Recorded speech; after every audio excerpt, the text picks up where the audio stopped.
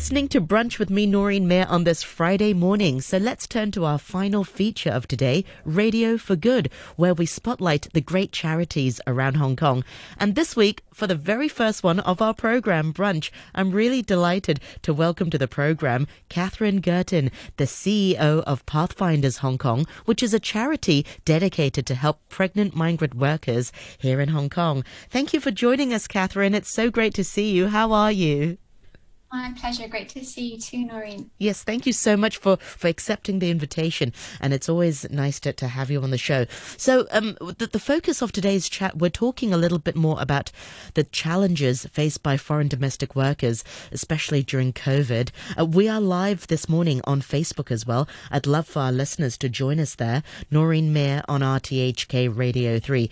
Perhaps, Catherine, if you can sort of outline some of the challenges that you've been seeing faced by migrant workers here in Hong Kong.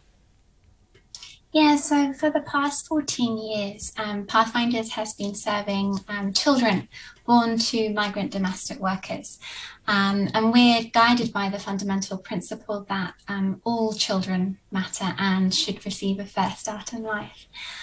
So since around 2008, we've supported over 9,500 mothers and children.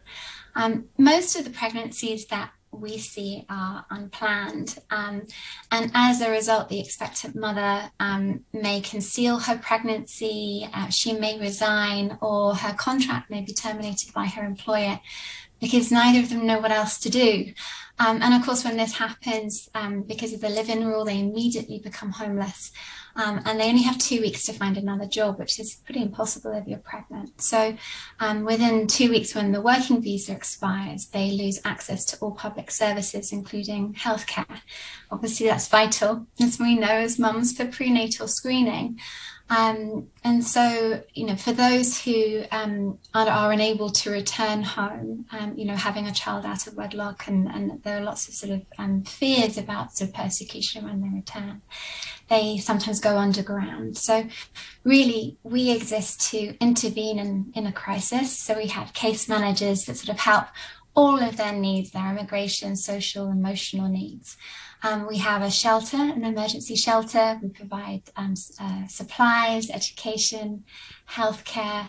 But really, fundamentally, I think, like any other NGO, we're really motivated by the desire to ensure that we're not needed tomorrow in the same way as today. So we're really trying to do a lot more to prevent the crisis from happening in the first place. I'm super proud of all of the stuff that we're starting to achieve now in that space, which is sort of a newer strategy over the last few years. Yeah, and I should also preface by saying that it's illegal to terminate your helper if she's pregnant. Why does this still happen? And surely these employers are breaking the law. What can be done? And do these migrant workers know their rights?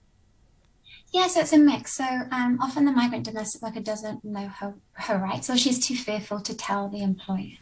Often employers don't appreciate the obligations within the contract and that they are required to provide maternity leave. Like all working women in Hong Kong, migrant domestic workers are entitled to 14 weeks of maternity leave. I mean, I guess the challenge for the employer is that, we rely so heavily on migrant workers in Hong Kong. I mean, they're often undervalued and underappreciated, but, many families rely on them for childcare, working women like myself to be able to work. I wouldn't be here if it wasn't for my wonderful helper. Absolutely.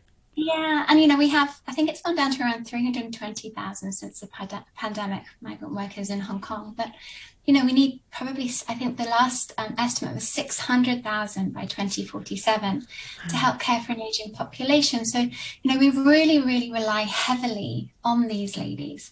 And the challenge for the employer when a maternity leave situation comes about, or sort of sick leave or anything like that, there are stresses. And so, we're increasingly trying to understand where those points of tension are and where we can try and find better solutions for the employer. Because fundamentally, if the worker can maintain her employment, if the employer can have their household needs continue to be met, then the child gets a fair start. So really for us, the crisis prevention is one, empowering the migrant domestic worker community. And we're so excited now to have over 200 migrant domestic workers who are Pathfinders ambassadors, real community leaders that are providing peer-to-peer support, outreach and education, because it's so important that they make well-informed decisions while they're working in Hong Kong and they don't fall into a crisis like an unplanned pregnancy. But also with employers just trying to do more to, one, make sure they understand their legal obligations, but two, try to find some sort of viable market-based solutions to things like payments for maternity leave. Because if you're an individual employer paying 4/5 of a worker's salary while she's on leave, that's a huge financial stress. And if you're relying on them to care for, your children and elderly, you wouldn't want to take that 14 weeks off necessary to do that yourself. So again, temporary support is really important too. And the only legal option at the minute is a local domestic worker. And, you're talking around $160 an hour. If you're talking 8 hours a day, 5 days a week for 14 weeks, it's exorbitant. I mean, it's just not practical. So we're really trying to understand where are the challenges that the employer faces, because fundamentally, if they can ensure job security of the worker while she's pregnant, then the child won't suffer. And when we say first start, we're not even talking best start. We're saying prenatal care. That the child is born in a hospital, that the child is certified, has a birth certificate, so it actually exists. Because, as you know, if they go underground, then a lot of the times the babies may not even be born in a hospital. Exactly. And if they don't exist, they can't go to school or a hospital. I mean, they basically, don't have an identity. Yes, I remember the story you shared with us on the Agenda Cafe. Maybe for some of our listeners who have not heard, you've worked with some, well, they're not children anymore, they're adults now, but how many years have they been underground? Over 20 years. So they've been underground for 29 and 28 years. Wow. So the mother had lived underground for 30 years and actually trying to even prove to immigration that they were who they said they were. We had to go through a series of DNA tests, trying to sort of identify. We worked with sort of partners to be able to do it because it was such a complex case. But yeah, these two girls, 28 and 29, because they didn't have a birth certificate or any identity. They'd never been to school. I mean, their mum had been borrowing library cards so that she could kind of sort of homeschool them. And we were very, very dedicated. And the girls just, wonderful girls and very articulate, and that shouldn't happen anywhere, let alone in a city like Hong Kong. So yeah, for us it's really about trying to find solutions and drive change and social change so that this sort of thing doesn't happen in the future. Yeah, and what happens to they're adults now, but some of these children who are underground because they assume the visa status of the mother. So if the mum gets terminated and they overstay here in Hong Kong, what happens to them legally? Legally they don't exist. I mean, some of the mothers that we support having sort of lived under, we can't provide our services unless they surrender to immigration. So we often then find that if they've been living underground, that they may then choose to enter into the unified screening mechanism to seek asylum. But as we know from experience, if you're from the Philippines or Indonesia, claiming asylum, you're basically saying that you need international protection. You can't return home. And so the reality is the chance of a successful USM claim for those from these countries is very slim. So really for us, it's about really trying to, again, it's all about choice. So the mother makes the choice, but we present different potential paths or find different potential paths, hence Pathfinders, to really ensure that the mother is making decisions in the best interest of her child, ensuring that child's nurturing care, which also includes the importance of safety and security. And living underground in Hong Kong, or living in a sense of temporary limbo within the USM system is not a secure, stable place for a child to be. So for us, it's really about how do we work with the mothers to empower them to make decisions and to plan for the future so that their child really does reach its full potential. Absolutely. And you mentioned earlier, Catherine, that you have ambassadors for these crisis prevention and also crisis intervention. Can you share sort of the role of these ambassadors? What do they do, and how do they sort of go into the community? So you're just giving me goosies. Only that I'm so inspired by these incredible women because they give up their only day off to one, they come in for Yeah, I professional have goosebumps too. so we have just over 200 of them now. They're a mix of Filipinos and Indonesians, and we're also now starting to focus on the sort of Hindi-speaking population as well, so that there's a good representation. But yeah, they give up their only day off, and initially they come to us and they receive some basic training on things like love scams, healthy relationships, what Pathfinders does, so that they can kind of then start that outreach. And then they get some levels of advanced training if they want in terms of social media, how to do a podcast, how to protect themselves in terms of barriers, because when they're outreaching in the community, they often surface cases. Actually, so far this year, 100 of our cases have been referred by the ambassadors while out in the community to Pathfinders. So, and actually that was quite an unforeseen consequence of the program. We really wanted to create a scalable and sustainable model that's led by workers, for workers, because fundamentally then that means that we're not needed in the same capacity.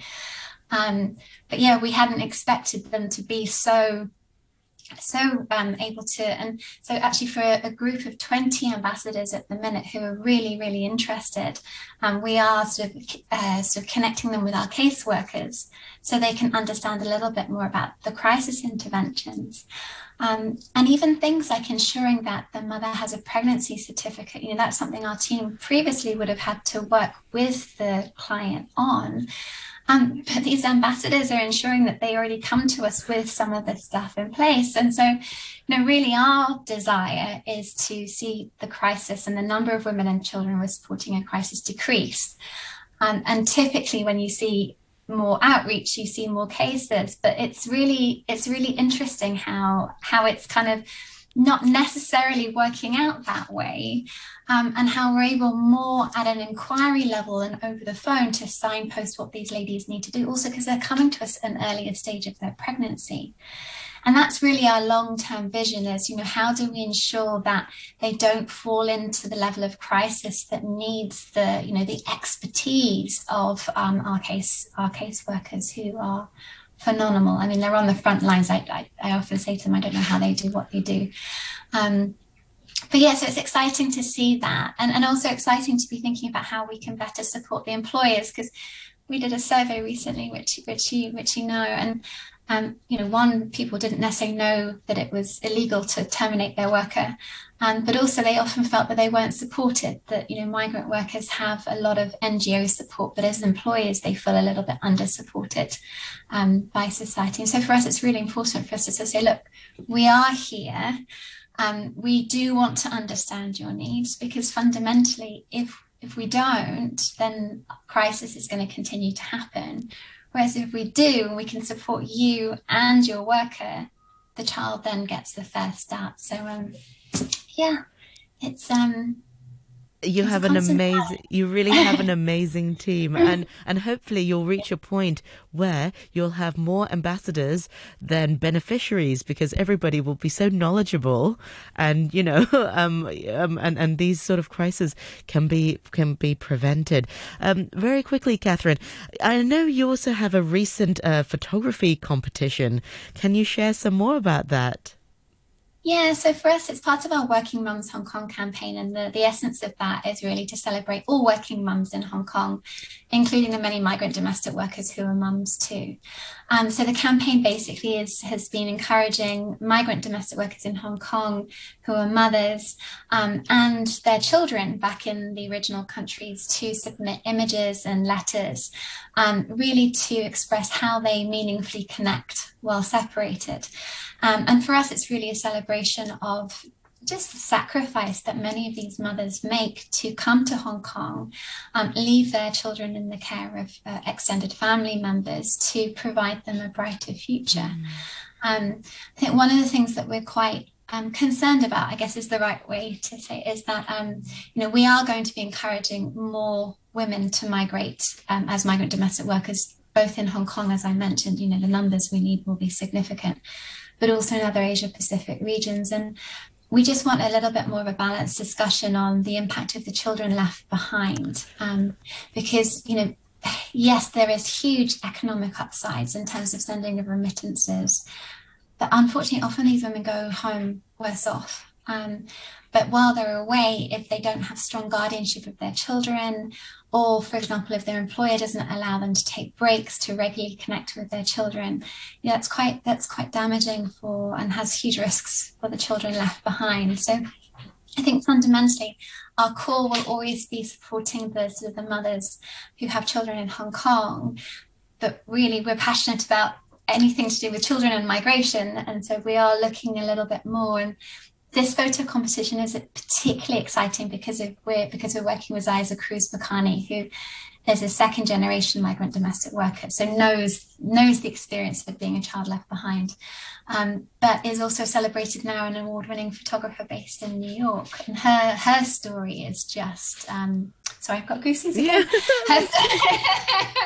Her story is just it's super special, so we're excited to be working with her. So yeah, around Children's Day, which is the 20th of November, but also our 14th anniversary, we're excited to launch this sort of 49 image competition. And 49 is important because it represents the number of years that migrant workers have been coming to Hong Kong and supporting families like yours and mine. Yeah. So yeah, watch this space for November.